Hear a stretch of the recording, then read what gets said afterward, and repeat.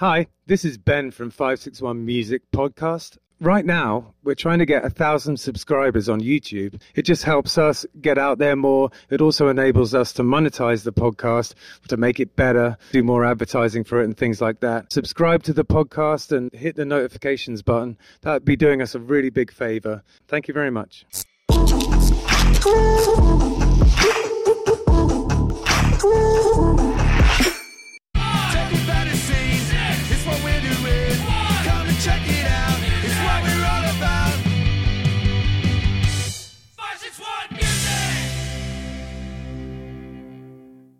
Welcome to 561 Music. My name's Ben. And I'm Hector. And how are you, sir? I'm fantastic. We had a record launch this weekend. Yeah, we did, didn't we? It was a lot of fun. I had a blast. I'm not going to lie, I was a bit nervous, but I had a good time. No, it was terrible. I hated every minute of it. But no, it was good. I loved it. And the shake was fantastic. I know. Following the shake with our acoustic music was a bit daunting, to say the least. Yeah, it was a little rough. I mean, I'm not going to lie. You know, the whole time I kept thinking, man, we should have gotten a crappier band. But no, those guys are awesome. They're amazing. Every time I hear them, they're better than the last time, and they definitely set the stage for us. Yeah, for sure. I feel like going on tour, it really kind of, separates the sheep from the goats. It takes you to that. It either splits the band apart or it makes you exponentially better. Yeah, yeah. And those guys are exponentially better now. So yeah, for sure. Exactly. And the other thing is, with those short shows, they've got it dialed in how to do it. And it's not something that we rarely do a short show like that. Yeah. So, and also because we were playing the album and it starts with a slightly slower song, it was like a weird way to start. Yeah. It was. But it was good, man. Everybody liked it. We were able to move some CDs and stuff, and then people were excited. They're excited for the streaming to come out, and we're getting some pre-orders for the album, for the vinyl. So yeah, it's fun, man. Yeah, it's awesome. And because we played the whole album in order and videoed and recorded the whole thing, we've now got all that stuff, so we can make videos. We can make like music videos out of it. We can, release some live tunes and stuff like that. Yeah. Good stuff, man. It's going to be great. Very excited about the whole thing, honestly. And the day before that, we were at Meg O'Malley's. We were. Which is always a good laugh. If you don't know about Meg O'Malley's in Melbourne, you're missing out. They do a soft, but I've said this so many times on here, they should pay us. They do a soft boiled Scotch egg, which is just to die for. So good. You introduced me to Scotch eggs last year, man, and I just, every time we're there now, I have to get one. It's just so good. They're delicious. It's some kind of sorcery how they managed to keep it soft on the inside. Amazing. We have Nate Ginnity with us today. How's it going, man? How you doing? Yeah, very well, very well. Thanks for coming in. Thank you for having me. This is really exciting. Yeah. It absolutely is. We've never really had the chance to sit down and have a good chat, so this is a wonderful time to do so. And I think probably a great place to start is where did you grow up, and what was the whole kind of situation when you were growing up in terms of were your parents supportive of music, stuff like that? Yeah, well, I grew up in Massachusetts. Right. I recently moved to Florida in 2016. And I think I grew up pretty lucky with a lot of music in my life. I remember distinctly riding around in my dad's car, and he would put Tony Bennett or Perry Como or some crooner on the cassette tape. Nice. Probably dating myself. And then, he sang in church, so I sang in church with my three brothers. Yeah, great. And then at home, we were kind of like the Von Trapp family. My mom plays the fiddle. My dad's a singer, like I mentioned. And then my other brothers play piano and guitar, respectively. So the six of us, it's just like the Von Trapps. So you used to jam out at home? Oh, yeah, absolutely. That's so cool. I used to do that with my brother and my sister. Yeah. My whole family's pretty musical, too. Okay. And we didn't necessarily have a family band like that, but me and my brother and my sister used to jam a lot. It was a lot of fun. It's so fun, yeah. And again, to be able to just have that in the house is unreal, right? For sure. So something that I'm always curious about, because I know it helped me when I was young, is do you think that the church and stuff like that, do you think kind of doing music in the church laid a sort of a ground work for you to be a musician, laid a kind of basis for that? Because I found that I learned a huge amount, especially about singing. That was really where I learned to sing in harmony and stuff like that. Yeah. Do you find that was useful for you as well? Yeah, I think that probably constitutes my formal training in singing, period, right? Just learning scales when you're a little kid in the choir. Yeah, exactly. Honestly, and it sets you up so well. I also came away with a huge affinity for the organ, right? Like a huge pipe organ, I love that. Yeah, so absolutely. Cool. Yeah. I used to have these daydreams when I was sitting in the pew there as a little lad that I'd come up from under the ground with dry ice coming around, the organ would go, and I'd rock out. I wanted to do that since I was like a little kid. I've still never have done it. We should do that sometime, Gilbert. It's just that'd just be a weird video for us, man. Yeah, totally. So, how did you learn how to play your instruments? Did you have any teachers? Yeah, when I was very young, I had to take piano lessons, and I wound up like kids are, I kind of didn't like it. And later on in life, I really regretted quitting because I had to reteach myself the piano, It's such a useful instrument to know. Yeah, for sure. And then actually the guitar as well. I remember my older brother got a guitar for Christmas. He learned one Pink Floyd song on it and then just kind of reconciled it to the, under the bed. So I took it and I started noodling around and I was probably 13. Right, and I kind of struck up a love for it and an affinity for it. So that's probably where I learned. Yeah, it was around that age that I started getting into the guitar as well. That was about the age that my mum and dad got me a guitar after me begging for years. But so that was kind of part of that. When did you start playing your guitar? Guitar was a while. I started playing bass in high school, and I don't think I picked up a guitar until well after that. Gotcha. And then but even but the guitar I just noodle with. So I mean, right? Yeah, that's true. Yeah, I'm not I wouldn't call myself a guitarist by any means. It was high school bass. Yeah, I didn't pick up bass until probably my junior year of high school. Gotcha. Yeah. Was it kind of to join a band? Is that why you did it? Yeah, I mean, I was playing saxophone up until then in and out of jazz bands and stuff, and then I was playing a little bit of keyboard. Again, just. That was self-taught. I wasn't. I didn't take any piano lessons or anything. I was just playing. I would listen to something and just figure out how to play it. Yeah. And so I was playing some keyboards and stuff. Buddy asked me to do a show with them with their band. So I to be honest with you, I think it was the telltale story of, hey man, do you want to join our band? Yeah. Bring your PA. Okay. So I played a couple shows with them on keyboard. We had a bass player, and then bass player parted ways with us, and I just took up bass, and that's just kind of where it happened. So, yeah. So, when it comes to playing with other people and playing in bands outside of your family, were you doing that from an early age? Yeah, I must have been around the same time as I started learning guitar. I was a singer for a local screamo band. I was probably awesome. kind of ahead of my time in terms of proclivities. Really fell in love with hardcore punk and emo around that time of my adolescence. So I was a singer in that band until they kicked me out, as it'll happen. And then let's see, I had another band in college. We called ourselves the 1890. We played 2 shows, but I was also all the while doing a lot of solo playing. Right, so I went to school in upstate New York and I started kind of cutting my teeth in that area. And then when I graduated, my career started in Hartford, Connecticut. So, again, the Northeast, kind of making my way. Yeah. And then here and there, if I brought in a friend to play some backup guitar, I just happened to have some really talented musician friends. Yeah, that's great. And then when I came down to Florida, I was in a band called B-Side. We were mostly a cover band, but that's very popular around here. Yeah, it is. And great way to make money if you want to be a musician down here. Totally. Yeah. But on the same token, I had to leave that band because I was focusing on my own music, and I really felt like I was blowing my voice out.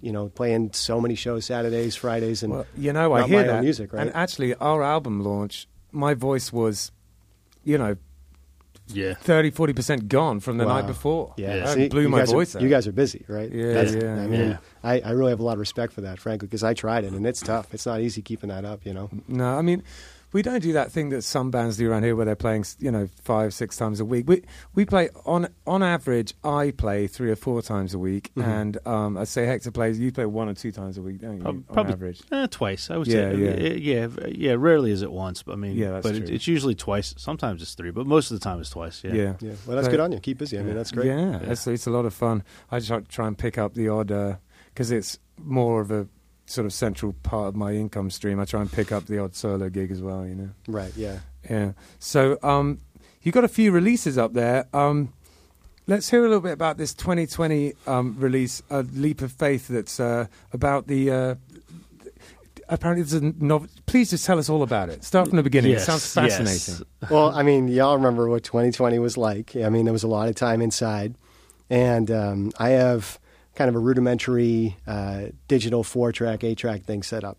So I started working out some songs and recording, layers, a rhythm guitar and a piano here and then a keyboard there and then, lead guitar, whatever. And I wound up really liking what I was coming up with. At the same time, I was rereading Dante's Purgatorio and just really into Meatloaf. I've always loved Meatloaf. Yeah, right on. But like Bat Out of Hell. Yeah, I don't know why. I was just really on it. Yeah, you and my wife would get on like a house on fire. My wife is head over heels in love with Meatloaf. My wife too, actually. It must be a wife thing. Yeah, Yeah. she loves Meatloaf. So anyway, just due to all those influences and due to all the time that I had to myself, I wrote this little EP with this long narrative behind it. And I was writing a novel concurrently. I'm still writing it. Never written anything prosaic like that before. So it really is a labor of love. It takes a long time. For sure. I've got now a half-written book that I haven't done anything with in like a year and a half. Yeah, I mean, it takes time too, and if you yeah. get busy with other things. I'm a teacher full-time, and I was telling Hector, my wife and I just had our first child, so, things are busy. Congratulations. Thank you very much. Yeah. The novel's kind of on pause right now, Yeah, but sure, yeah. anyway, Leap of Faith was just born of opportunity, just being at a time when you just had to make your own fun, right? And I thought I could make something substantial that kind of spoke to the literature and the music that I love. So excellent. So in terms of the story, how do you develop it, in terms of the songs on the album? Is it something where it would be spoilers if you talk about that, or no? It's funny. The novel's not about me, but I styled some of the experiences of the protagonist after my own. And one of them that kind of gave me the whole idea was when I was living in Hartford, I one time accidentally found myself at a Hells Angels support motorcycle club headquarters. And I rode to what I thought was a bike night. Yeah, and all these guys, I probably shouldn't say the name of the club, but they were all strapped, and it was like very much one percenters. Yeah. So I styled the Sensation Seekers after this club, and then I wrote the song Sensation Seeker about this guy who was like an adrenaline junkie. His name's Zechariah. Anyway, that is probably too much spoiler, to be honest with you. I've never said that much about it publicly. So it is in the works, and I'm really excited to get it finished and then to see if anybody will publish it. Yeah, fantastic. That's awesome. Yeah, I'm very impressed, man. That's super cool. Thanks. You have a 2018 self-titled record too. Is that the first thing that's out there that you've ever put out there? Yeah. The first thing that I went to a studio to record. Everything else prior to that was always just, demos in my house. Right. And around the time when Reverb Nation was like a big, that website was huge. Yeah. So for a long time, I was getting some traction there, and that was a good jumping off point to get gigs and whatever. But then I wanted to make something, that was a product of my own design. So I collected what I think were my 12 best songs at the time, and then went to record at Bunker Road Studios right in West Palm Beach. Nice. So yeah, it was fun. It was my first time in a studio like this. Yeah. And it was great fun to kind of lay it down and to work on it and to finally, get a chance to listen to it when it was streaming. So nice, man. Yeah. So this next one that comes out on December the 12th, which is called Lightyear, right? No. What's it called? It's called Buzz Lightyear. No, it's called Tread Lightly. Tread Lightly. Tread Lightly. My phone turned it into Trees Lightyear. Is not that. I mean, it's not too late. I could change it to Trees Lightly. Trees Lightyear, man. I like it. I like it. That's our next now album. you get royalties for that name. Thank you for that. Okay, so Tread Lightly. Cool. Yes. Good stuff. So what's going on with this new record? Is it does it sound similar to the stuff you've done in the past, or is it a different approach? I really think people are going to be surprised by the tone that this one takes on. It's a lot less acoustic instruments, a lot more direct in a lot of heavy guitars, even some scream vocals mixed in there, harkening back to the old days before I became a washed-up hardcore kid. So yeah, it's pretty exciting. It's very different. I really stepped out of my comfort zone for this one. Excellent. Yeah. Yeah, that sounds really interesting, actually. I'm looking forward to checking it out. It's December 12th, right? December 12th, it's out. Yeah, yep. Nice. So how much do you get out there and gig these days? How much are you doing stuff? These days, again, with the baby at home, he's a month old, so not as much. I'm really focusing right now on just kind of well, you know how it is when you're a small band. You are your own social media guy. You are your own you know. And so I'm focusing on kind of getting the record packaged in the right way. Yeah. My producer kind of showed me some ways to keep spacing and where all that where are you stuff. producing this one? This was at BAM Studios in Green Acres, Florida. Okay. So it's always in the local area. I love keeping it in Palm Beach County. Absolutely. We have a lot of people. We do. Amen. Yeah. With producers and musicians and likewise. So venues too. Now, when you are gigging, are you doing just like a 30-minute set or a 45-minute set of originals, or are you playing like these 3 and 4 hour gigs and mixing in covers? Yeah, that's exactly the latter of the two. I think the last time I played was at Skunkworks Brewing, which is in Northwood Village. Sure. Yeah. And it must have been like a 3-hour gig. Yeah. So I snuck in more originals than maybe the crowd would have expected. I love playing originals. I'll tell you, we play originals, quite a bit when we're playing out, and for a while it was like, let's sneak one in here or there, but we're finding more and more often that people actually like it when we play our originals. So sometimes they seem to like it more. Yeah, yeah. So I mean, we're almost to the point now where like if we're doing 3 sets, like basically almost one full set is just originals. Yep. Yeah. And especially when we were warming up for this album launch, we just took the middle set and just played the album, and then that was the set, and which is quite a nice way of doing it. And then all of a sudden you have like a million other songs you can pick from, because you haven't used up anything. Right. And you played it in order from start to finish. Yeah. See, I like that. That's pretty cool. I do like when bands play like the entire corpus because it's supposed to be in that track order, right? I mean, right, exactly. And the other thing, partly the reason I knew you would like that is because of this essentially concept album that you did, this Leap of Faith album. Right. There's a certain mindset that certain people have where they like it like that. If you're a certain type of writer, you present this body of work and it's meant to be digested in that way. Yeah, for sure. Right. The other band I'm in with Justin, our producer, Euphoria.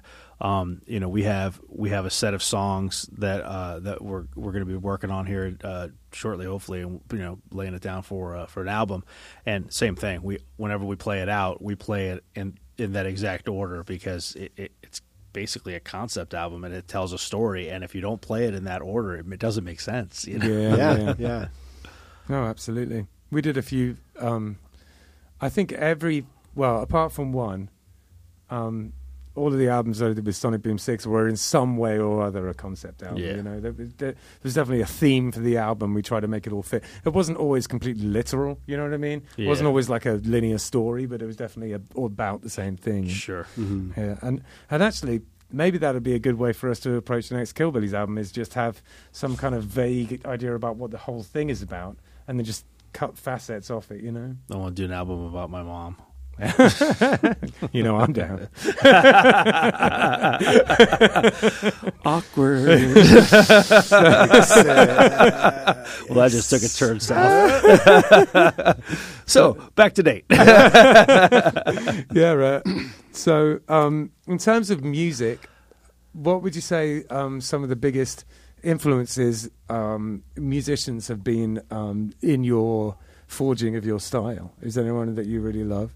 Yeah, top band of all time, Hot Water Music of Gainesville, Florida. Yeah. Yep, Yeah, man. absolutely, positively.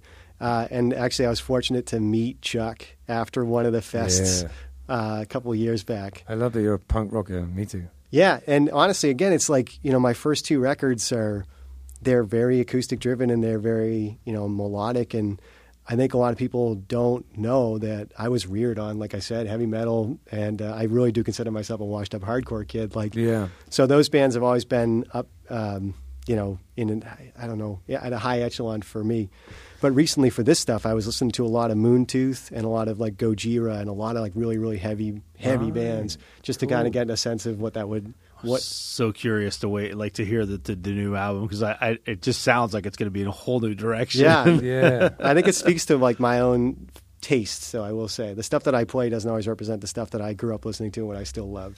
Sure, and it kind of segues into a question that I brought up to you earlier, which is being from the hardcore scene and stuff like that, you might have a little bit more of a sort of nuanced answer to this. But I 3 years ago, I stopped drinking, got sober, and it was it's been perhaps the biggest and most important decision in my life. It's changed turned my life around, quite honestly.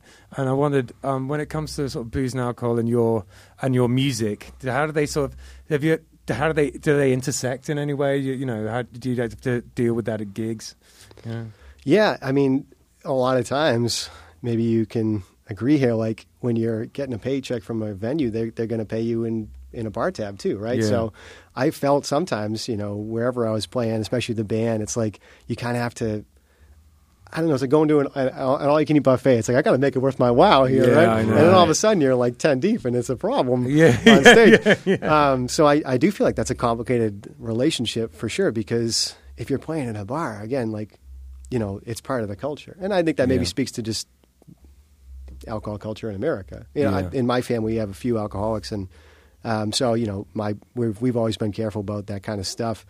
But yeah, I would definitely say when you're in a band, it's there, and the temptation, if you have some sort of problem, or it can be a bigger problem. Yeah, for sure. And I think that's interesting that you say that it had been a thing in your family, and so you're aware of it. Yeah. I think that in the US especially, there's an awareness of it, and a little bit less, and it's a little bit more talked about, a little bit less shameful than it is in England. Huh. In England, it's like lately it's got better, but it has been brushed under the carpet a little bit, and people can be really shamed for it, and I think that here it can be recognised that we've got some alcoholics in fact, probably should be careful, you know what I mean, and I think that perhaps if that had been a little bit more readily available, the knowledge of that when I was younger, things might have been a little bit different. I don't know, maybe they wouldn't, but I just think it's good that it's all out there. It's more out there, especially in Florida. We're in like the recovery capital of the planet. Yeah, That is true story. True story. That's true. It's funny. We Killbillies really doesn't really get any gigs where they're paying us any kind of bar tabs or anything like that. Oh, okay. The three of us really just don't drink. I mean, Ben doesn't drink, and then James and I, by our own choice, just don't drink around Ben, and so we don't drink at gigs, and it's kind of well known that we just don't. And so so when we get paid, we just get paid. But there was a time I was in a Nirvana tribute band for a while, and we were playing those kinds of gigs where you got X dollars plus X $50 bar tab or whatever they were going to give you. Right. And we played at this place. It's not there anymore. It was a place down in Delray called Juke Joint. And they gave us, some sort of bar tab or whatever, plus X dollars in pay. And it wasn't a lot. I mean, it wasn't a big show, so we were just getting going, and we weren't making a ton of money yet. And the three of our wives, there's three of us in the band, and the three of our wives came and were sitting there and were, drinking Sure. on the band, I guess, Okay. And then came time to pay, and I asked for the check, and they looked at me like I was crazy. They're like, "Oh no, you actually owe us money." I'm like, "What do you mean? We had a bar tab, we had money coming to us," and they're like, "Your wives drank." The ladies. They drank that's through the happened to bar me before. tab. They drank through the bar tab. They drank through the paycheck. They drank through everything, and we still owed them money. It was like That's so happened to me embarrassing. more than once, dude. Yeah. And that leads rather nicely into another question, which is: has anything really nuts ever happened to you at a gig? I was thinking about this question, and the one instance that comes to my mind was I was playing at an Irish pub in downtown Hartford called McKinnon's. I don't know if I can name drop here. McKinnon's. And the XL Center is like a major arena just down the block from McKinnon's. So this night in particular, there were a lot of people in the pub, and a guy came up, and I thought he was going to tip me, and he did, but he tipped me 2 tickets to a show that was coming up in the arena. Oh, cool. And it was Michael Bublé. So I was like, Oh, my God. Never in my life would I have darkened a doorway, but I got 2 free tickets, so I went on a date, and it was awesome. I think that's probably the craziest thing that I can speak that has happened to me, getting tipped 2 tickets great. to Michael Bublé. Now the only I would have gone too. Why not, right? The only yeah, thing you that could gotta have made go. the story better was if Michael Bublé Himself. had actually given you 2 tickets to see Michael Hey, Bublé. Hey, kid, come see my show later. That's really funny. I love that. So when it comes to, we touched on it earlier, but I wonder if you have any sort of pearls of wisdom on the subject. When it comes to the social media aspect of being an artist, so you're doing all of that yourself, are you? And what does that entail for you? How much are you sort of putting into that? A week of it. What are you doing? Well, one thing that I've learned not to do is to chase analytics. I think that is a very slippery slope where you're like, how many people are streaming? And on Spotify too, if you have Spotify for Artists, the app, it tells you like the demographic in very specific detail. I know it. I sometimes get obsessed with all that stuff. Yeah, it's real easy to get obsessed with this. This random person is listening in Jupiter, Florida right now, or like New Haven. I have a friend in New Haven. I wonder if that's he listening to my song out there right now. Yeah. So it's easy to get caught up in that kind of stuff, but I do find it fascinating too. So I've been working on this one, especially on how to get things properly spaced and to just make sure things are synced. Yeah. I don't really use a lot of social media. I have Instagram, and then I have a blog.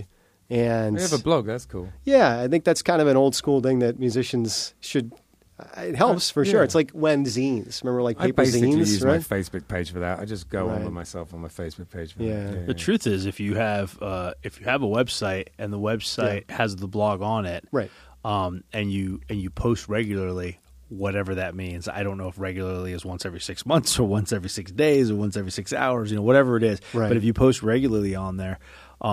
Supposedly, the powers that be say that that immensely helps the SEO for that page, and you come up higher in searches because now it's not just those keywords that you have on your website. You now have those keywords plus all the keywords that are in the blog that you just wrote, and then all the keywords in the next blog you wrote, and all the keywords in the next blog, and the bots and stuff, the Google bots and whatever that index these pages, once they index the page, if there's no real major change to the page, it just kind of sits stagnant. Whereas if there are pages in constant flux and changing, i.e. a blog, it's constantly web crawling and boosting the SEO. Just a little nugget of wisdom I thought I'd just drop there on you. Advice. Thank you. Wow. It is good to know. I guess we should do that. Damn it, now he's going to make me blog on that. We'll ask Danielle. We have a lady who helps us with our social media, does our social media, we pay her. Yeah. It just works so well. She's super cool. Big up, Danielle.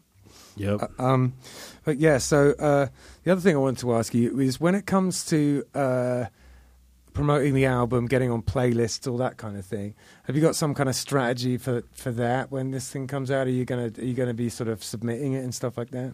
Yeah, I have a couple of publications that are at least interested in doing a record review. Nice. This has been really cool to be here. Yeah. And then obviously pounding the pavement and trying to play shows.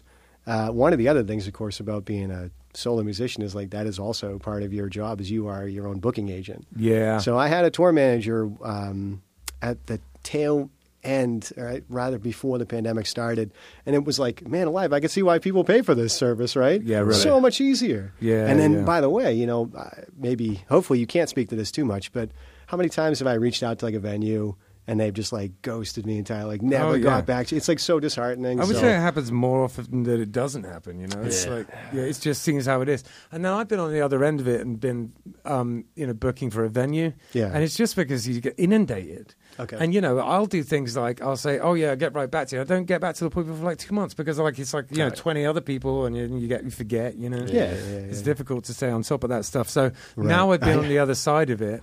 I don't take it personally anymore. No. You know what I mean? You can't take it personally. Yeah, which has actually done me a lot of good because, you start getting in your head and thinking, oh, it must mean they hate me. They don't hate you. They just lost it. They just think, their mind. They hate you, Ben. Don't get it twisted. Ben, they hate you. They hate you specifically. They don't hate me. They hate you.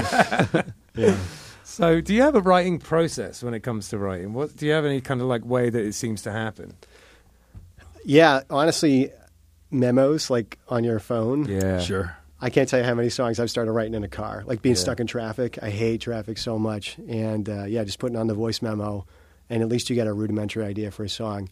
More often than not, I write the instrumentation first, and then I write lyrics to match them, or I have like a poem that I have been kicking around for a couple of years, and I'm like, this could work. Yeah. But I really feel like just having a notepad on hand, and in my case, it's me battling my road rage with a voice memo. You have any stuck in traffic road rage songs?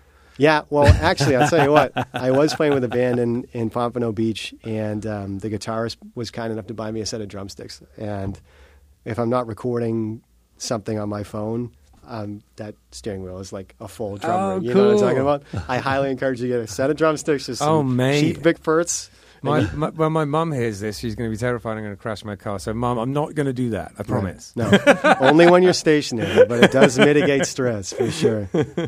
But yeah, so I just discovered that. So I got a smartwatch and it has a metronome on it, but also has voice memos on it. So I'm going to be using that all the time. Man. Beauty, yeah. Yes. Yeah. I'm so stoked it has that. I'm going to be using that for all the time. I find that if you don't write it down, like it's gone. Right? Yeah. I mean, so many times I'm kicking myself. I'm like, man, I wish I just written that down. So. Oh, well, that's great. Like he has tons of voice memos and written things. Yeah. He has things written in the memos and stuff in his phone. And like I came to him at one point with a song idea. I'm like, hey, check out this chord progression, whatever. And then we noodled with it. We brought it to James, the other guy in the band. And we noodled with it some more. And then Ben's like, yeah, I have lyrics for that. And he starts scrolling, and then bam, lyrics. Yeah. In fact, we got to get back on that now. Now we've done the album. It's time to start the new one. So if you ever want to just bust some chords over to me, it's about time we did that. Yeah. The other thing I wanted to ask is, do you practice your instrument much these days in terms of traditional practice? So do I put in the hours? And we were talking about sweeping earlier. Yeah. No, I don't really do that, but I have found that my son really likes the sound of the banjo, and he loves the sound of the piano. Cool. So those are the two instruments that get the most play in the house now, just to kind of soothe the beast, so to speak. Yeah, if that counts as practicing, then I guess I'm keeping my hours up. Your son likes the banjo. Yeah, he loves the banjo. Everybody loves the banjo. That's true, I guess right? so, yeah, you can't play the banjo and be You can't sad. not like the banjo. Yeah, Yeah, that's true. I sit at home and I play the banjo. I love the banjo. Except my wife. Good. She doesn't like the banjo. Really? She's not human, so. There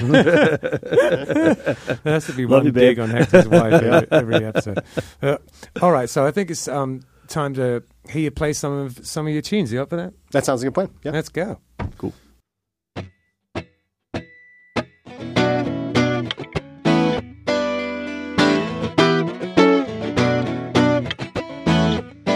Am I about to do it again? It's been a long time since the last time when I wrote the note I must have forgotten. Another letter never sent.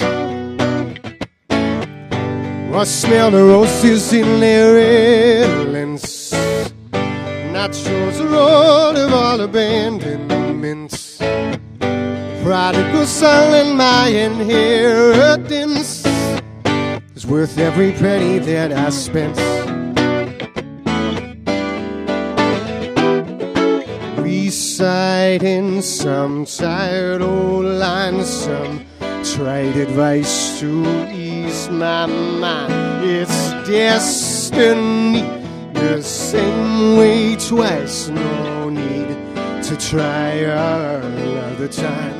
Whoa, right. Am I about to do it again? If now or never when. Am I about to do it again? If now or never when. Oh, I've been broke down, but I'm one man. And I lost my appetite for violence, the last of a dying breed of men. Reciting some tired old lines, some trite advice to ease my mind. It's destiny, the same way twice. No need to try another time. Alright, am I about to do it again? If now or never when. Am I about to do it again? If now or never when. Am I about to do it again? If now or never when. Am I about to do it again? If now or never when.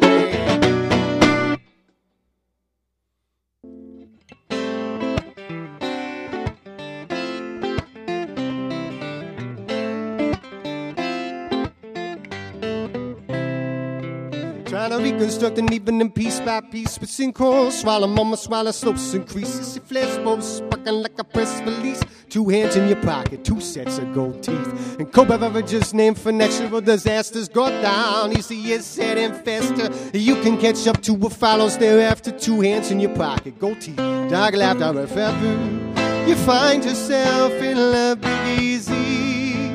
Look after each other. You can't take it from me. But don't go doing no favors for good-looking strangers, and be careful of crooks with gold calves for tea. Well, the rumors are true about the French Quarter. One step more, welcome with each open out of an envelope, Bourbon Street, away to the mortar. 2 hands in your pocket, gold teeth, and moreover, reconcile debts that you owe to yourself. For the foolish mistakes that jeopardize your health. Take a different one back to a different hotel. Keep it all locked down, and if you forget, well, if ever you find yourself in love, big easy. Look after each other, oh, you can't take it from me. But don't go doing no favors for good-looking strangers, and be careful of crooks with gold calves for tea. Doesn't it always go down this way?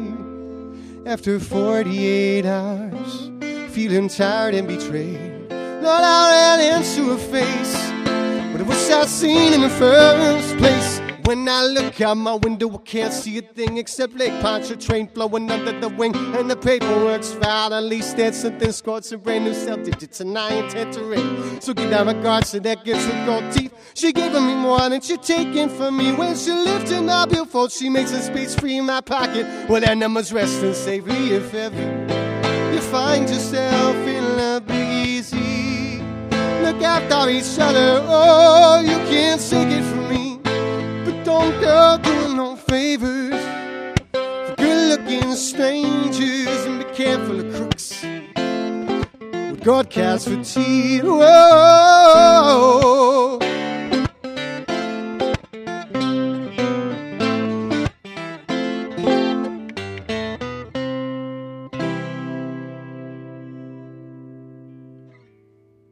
561 Music is brought to you by Handlebars Bar and Grill.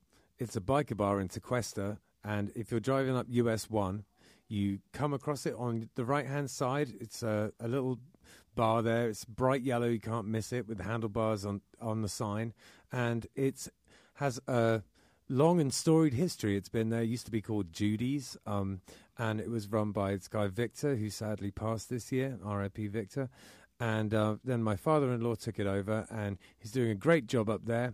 There is a bike night every second Thursday of the month, and there is a jam every fourth Sunday of the month. If you're interested in that kind of thing, it's just an all-inclusive, any kind of music, any style, any ability type of a jam. And there's great beers on tap, and they're wonderful food. Bernsey, the chef, does a fantastic job. If you're interested in classic cars or classic bikes, there's always that kind of stuff hanging around there. It attracts that sort of a crowd because it's called Handlebars Bar and Grill, so it makes sense. And yeah, you should come swing by. It's definitely a local spot and has a lot of character. And there's people who have been going there for decades and decades. It's one of those places that's a part of the furniture in Tequesta, and you should definitely come check it out. I booked the music for the place and love doing it, and I was a part of helping set the place up, and I'm a huge fan. And anyone who is interested in biker bars, or even if you've just never been to one and you're curious about what a biker bar is about, you should go and check out Handlebars Bar and Grill. We are also sponsored by Oasis Root. Now, Oasis Root Carver Bar is in Seagrape Square on Indian Town Road, and it is a carver bar. If you don't know anything about carver, it's a Polynesian root that you grind up and you mix with water. And it has been in Polynesia for potentially thousands of years. It's an old thing that they used for kind of ceremonial and also sort of leisure purposes. It's meant to be something where, that brings people together. take a shell of kava and chink them together and say bula and have it together like that. It's meant to be something to bring people together. It's has a kind of an effect, which is, I guess, a kind of a slightly warming effect. It just kind of makes you feel nice. It's not particularly intoxicating. It's not like drinking alcohol. So the atmosphere in a kava bar is sort of like a cross between a regular bar and a coffee house. It's pretty chill in there. You get all sorts of different types of kava bars. Some of them are more like a club, you know, there's sort of like blacklight and EDM playing. And some of them are more like a cafe. This is one of the cafe type of ones. It's super chill in there. If you're looking for somewhere to, I don't know, maybe go and do some work on your laptop or go and have a chat with friends, it's perfect for that kind of thing. There's a foosball table in there if that's your jam, or baby-foot as they call it in France. And yeah, Jim, the owner, is a really cool guy, and he has very kindly sponsored our podcast. So thank you very, very much for that, Jim. They also do a poker night in there, all sorts of things going on at Oasis Route Kava Bar. 561 Music is sponsored by Live Music Community. It's where we film the podcast that you're listening to right now, and it's also where I work. Gavin, Hector's son, was a student here for a long time, and in many ways he's the musician he is today because of the teachers at Live Music Community. We taught him not only about his instrument, but also about being in a band, and his band, Unemployed Youth, accomplished a lot of goals, mostly band etiquette, how to work together, and all of the nitty-gritty that goes into being in a band on a day-to-day basis. The student signs up for lessons, learns their instrument, joins a real band, and decides the direction it goes in. And we can take people from very young age, 6 or 7 years old, all the way up to 80. There's no age limit here. We run an adult program for people who want to be in a band as adults, but really the main focus is on the kids and getting them playing together and in bands. We are also a studio, a live stream venue, and we can record audio or video. The Killbillies live album, Warts and All, was recorded here. It was recorded during a live stream that we did during COVID. Justin had a great idea to record live streams during COVID. A ton of bands came in, and it was a real success. But outside of that, we can record albums, we can help you with your EPK, and we have full audio-visual capabilities here. LMC is in Palm Beach Gardens on the northwest corner of Military Trail and North Lake Boulevard. It's north of the gas station, right before you get to North Lake on Military Trail. And if you go to livemusiccommunity.com, you have all the information you'll need right there. Thanks. We were just listening to an advert about Live Music Community, which is where we're sitting right now. And I think it would be nice if we asked you, do you have any advice for upcoming beginning musicians? Honestly, I think you said it best just a moment ago. You just have to keep your nose to the grindstone. Don't take things personally. You're going to encounter gatekeepers in the scene, whether it's a venue or another band. And you just can't be disheartened by that because what you want to express means so much more than what somebody else perceives of it. Sure. Yeah, you have to develop quite a thick skin. Yeah. And just mental tactics to kind of deal with rejection, Right. Yeah. Or you're just really handsome and talented and everybody wants to book you all the time. Yeah, all that. Must be nice. Yeah, exactly, yeah. I hate when that happens to me. Yeah, cool. So can you tell us a little bit about what the two songs you played us were about? Great. So the first one that I played is called Again. The single from Tread Lightly is called One by One. So this is actually the first time before the album comes out that anybody's heard Again. Nice. Cool. World premiere right here on World 561 Music. Well, could we get into a little bit about what's going on in the lyrics of them? Sure. Am I about to do it again? It's like one of those moments where you're, face palm. You're like, is this, you're like, for real? You know better. Yet you find yourself, going down the same path. Yeah. It's part of human nature. Sure. And everything is a learning experience. Yeah, no right. doubt about it. Exactly. So that's what I wrote the song about. And then the second song is called Big Easy. And I think to date, that's probably my most popular song. It's from my self-titled release in 2018.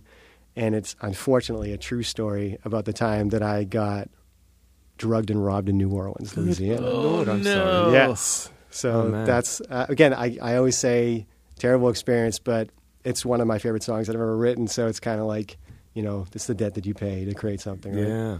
I tell you what, I would say 60 or 70% of people who go to New Orleans, that either happens to them or they just do it to themselves. Because I've definitely spent a huge amount of money and taken drugs in New Orleans. And you're not the only one, I would imagine. Exactly. Yeah. The weirdest thing happened to me one time when I was there.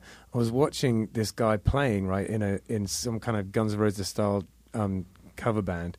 And he just had this plate next to him, and he was just hoovering up huge amounts of coke and then playing and playing and playing. And then halfway through the gig, this guy shows up, gives him this big bag. He hands over this huge wad of cash. He just lays it all out, carries on going. And this was just on Bourbon Street. No way. In front of everyone. Wow. It was crazy. I thought you were going to say the craziest thing that happened to you there was that you drugged and mugged somebody. And I was going to go, crap, that was awkward. I thought you looked familiar. That's hilarious. Yeah, cool. So you brought some gear in for us to take a look at. Why don't we have a look at this board here? Can you tell us a little bit about what's going on there? Sure. So you're starting on the rightmost side for your input, and then the output is the leftmost side from the loop pedal. So the right is a noise gate. We were talking about this a little bit earlier. Yeah. I usually, the most application it gets is in studio. I hardly ever play it live. The next one is a distortion pedal by Electro Harmonix, which I absolutely love. It's got this really nice shimmer effect. Oh, no. Do I have to get one now? Yeah, I think you ought to. Electro Harmonix, by the way, great pedal company. I got a ton of them, yeah. I use a freeze pedal by them, and I use it like every other song. And yeah. So helpful. Yeah. If I'm not using that for distortion, I'm using the little mini blacks, the top red. That's another distortion, but it's a lot beefier. So when I was playing rhythm guitar and then lead guitar for this band in Pompano, I crack that one out all the time. Cool. It gets a little bit dry, I guess, the signal. So the bottom mini is just a standard reverb. It's another. I kind of like the mini because it's a little more. You can swap them out for whatever you like. Yeah. But it has a nice little shimmer. I got it on. I forget where I got it, but it wasn't expensive at all. And then the last thing is the loop pedal, and for a solo gig, that's like my number one thing. Especially recently, I've been playing rhythm on the guitar, setting it in the stand, bringing an old vintage Yamaha synthesizer, cool, playing piano on that, and then at least it kind of sounds like a band a little bit. Yeah. So the loop pedal really helps, especially if you're playing two instruments at once. Tell me about it. That's how I do my solo gig as well. There you go. Yeah. I use a looper. I got that Boss RC600 with all the bells and whistles. I'm having a lot of fun with that. And is that thing at the top there just a mixer? Just a mixer. Yeah, and is that how you mix it when you do solo gigs? You have it down on the ground like that? Yeah, if I'm not using my PA, which has a mixer built right in. This one is, for example, at E.R. Bradley's, their house sound doesn't have any other thing, so you have to bring your own mixing board. In other places, Square Grouper in Fort Pierce, I found that to be the case as well. So, it's helpful sometimes. But this is pretty much my rig as it stands. Yeah, nice. I've been doing that too. When my solo gigs, I have my mixer down on the ground, attached on a board. And it seems to work pretty good for me as well. Yeah, I know a lot of people have a problem with the loop thing. They think it doesn't have integrity. And I say if you're just chucking rhythm down and then you're maybe playing a lead on top or you're playing piano on top of it, I don't think that's cheating. What I do think is cheating is when people do the layered vocals. If you're a solo guy, I feel like because there's no way that you and I can replicate that. You have a whole choir of people and beautiful thirds and fifths harmonies. Come on. You know what it is for me? It's just, is it good or not? Okay. If someone's using a looper and it sucks, it sucks. If someone's using a looper and it sounds really awesome and they build it up in a clever way, I'm all about it. Yeah. That's really the only sort of thing I have with it is if you can't use a looper or if it's literally propping up your entire set to the point where if you weren't using it you'd be terrible, then maybe it's a problem. But if it's adding to the music and making the music cool, it's fine. A fair point. In this digital age, where we've got all these things at our disposal, and if you can use them, I say use them. If you can do it well, that's my opinion. Best looper in Palm Beach County, by the way. Matt Brown, hands down, right? Yeah. Dude rules at the bass and the kid. So cool. Totally. So cool. And so, yes, do you know Ricky Balouf, Ricky Bobby? I'm not sure. You got to check him out. He's wild with his looper. Oh, cool. Yeah, he's the Boss 505. Oh, wow. But he doesn't have the pedal attachment to it. So he's actually playing, and then he lets go his guitar, and he's hitting switches and dials and buttons. It's crazy. That's sick. And he just loads them in there like this. He'll go, and then it's going. You know, like he doesn't he doesn't have to go through the whole thing. He just knocks it in like one at a time. It's crazy. Like seconds. Wow. Yeah, I bought one of those 505s like months ago. It's still sitting in the box, and every now and then he'll text me and threaten to like, I'm just gonna come over and teach you how to play it, and teach you how to use it, and then one day I'll take him up on it. Yeah, he's had a lot of ego stroking in this episode. We were bigging up his band at the beginning. He's the lead singer of that band, The Shake, as well. Yeah. There you go. Yeah, well, shout out The Shake one more time. Exactly. he deserves it. All those guys are great. They're really awesome. Yeah. Cool. So what have you got coming up in the pipes? Is there anything that we should know about the album on December 12th? Yeah. It's the day after my birthday. Cool. Yeah. Cool. We planned it that way, Hector. I figured it was my birthday gift. Thanks, Nate. Appreciate it. You got it, man. Anytime. Are you going to do any shows to support it coming out? Yes, absolutely. Dates forthcoming, but it looks like we're looking to do an album release party with a couple other people joining me on stage, actually some secret guests. Oh, nice. And so you're doing it as a band? Yeah, at the very least, it'll be a trio. Okay. And that'll be fun. So that'll be at E.R. Bradley's, or it might be at Steel Tie Spirits. Nice. So we were just in conversation like today. So we'll see what happens. I've spoken to them in the past. We've never played.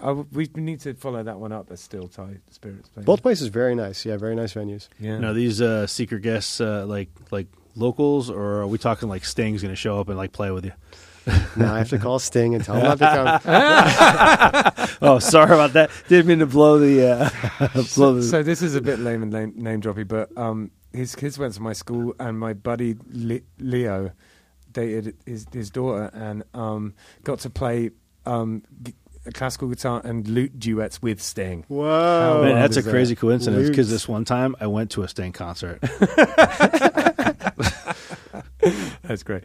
Well, listen, man, it's been an absolute pleasure. Thanks so much for coming on. We should probably say where we usually say where we're playing at the end of this. We're playing at Stringers in Stewart. Is that? That's a new place for us. I don't think we've played there before. No, I don't think we have. Yeah, Stringers in Stewart on Friday. Yeah. After Thanksgiving, which is tomorrow for us right now. Yesterday, if you're listening to this episode. Yeah. Everyone have had a good hopefully everyone had a good Thanksgiving by the time they listen to this episode. And then Saturday, we are playing at Patty Mac's, our spiritual home. Patty Mac's in Palm Beach Gardens. And James and I are playing at Square Group in the afternoon from 3 to 6. Okay. You have any solos this weekend? Or no? I'm having a look. No, you know what I'm doing is... I am recording with Joe from BFD, Butch and Fat Dudes. Oh, nice. I'm recording his guitar parts on Sunday. Very nice. So yeah, awesome. and maybe some vocals too. We're going to be doing some rocking out, awesome. Joe and I. It'd be cool. Yeah. Well, Nate, we'll make sure to put all the links and everything you sent us in the show notes, so people know where to find you, where to get your stuff and everything. And we're looking forward to to that album. Absolutely, it sounds really interesting. Yeah, it sounds like it's gonna be really cool. Nice. Everybody listening, the usual 561music.com. That's where you can find the episodes to listen to stream. That's where you can find our YouTube channel and kind of bounce off of that. That's where you can donate to us. That's where you can sponsor us. So 561music.com. All our socials are at 561 Music Podcast. Exactly. Yeah. I need more chains. I want to be like Mr. T. Right. So send us lots of money so I can give it all to Ben. No, as we always say on here, it all goes back into the podcast and to help us do the festival and everything like that. If anything is donated, you can be absolutely 100% sure it's going towards this and to help promote music in 561 area. And speaking of the festival, Ben and I are starting to look at the details as to who to put on this next festival, and hopefully by beginning of January we're going to make that announcement so that we can start pushing and doing pre-sale tickets. Yeah, exactly. Here it comes. Probably it'll be at Matthews April 1st. Yeah, man. Not an April Fool's joke. and hopefully it'll be I think we're going to shoot for the same thing, right? 20 bands again, alternating stages. Yeah, that worked out pretty well last time. Such a cool space, Matthews. Yeah, I think that's what we're going to do again. So yeah, man. Yeah, so look for that. Absolutely. Thanks for coming. Yes. It's been a pleasure, Nate. Yes, and, thank you very much. Thanks again. We'll see you next time. Peace out. Yeah. Peace out.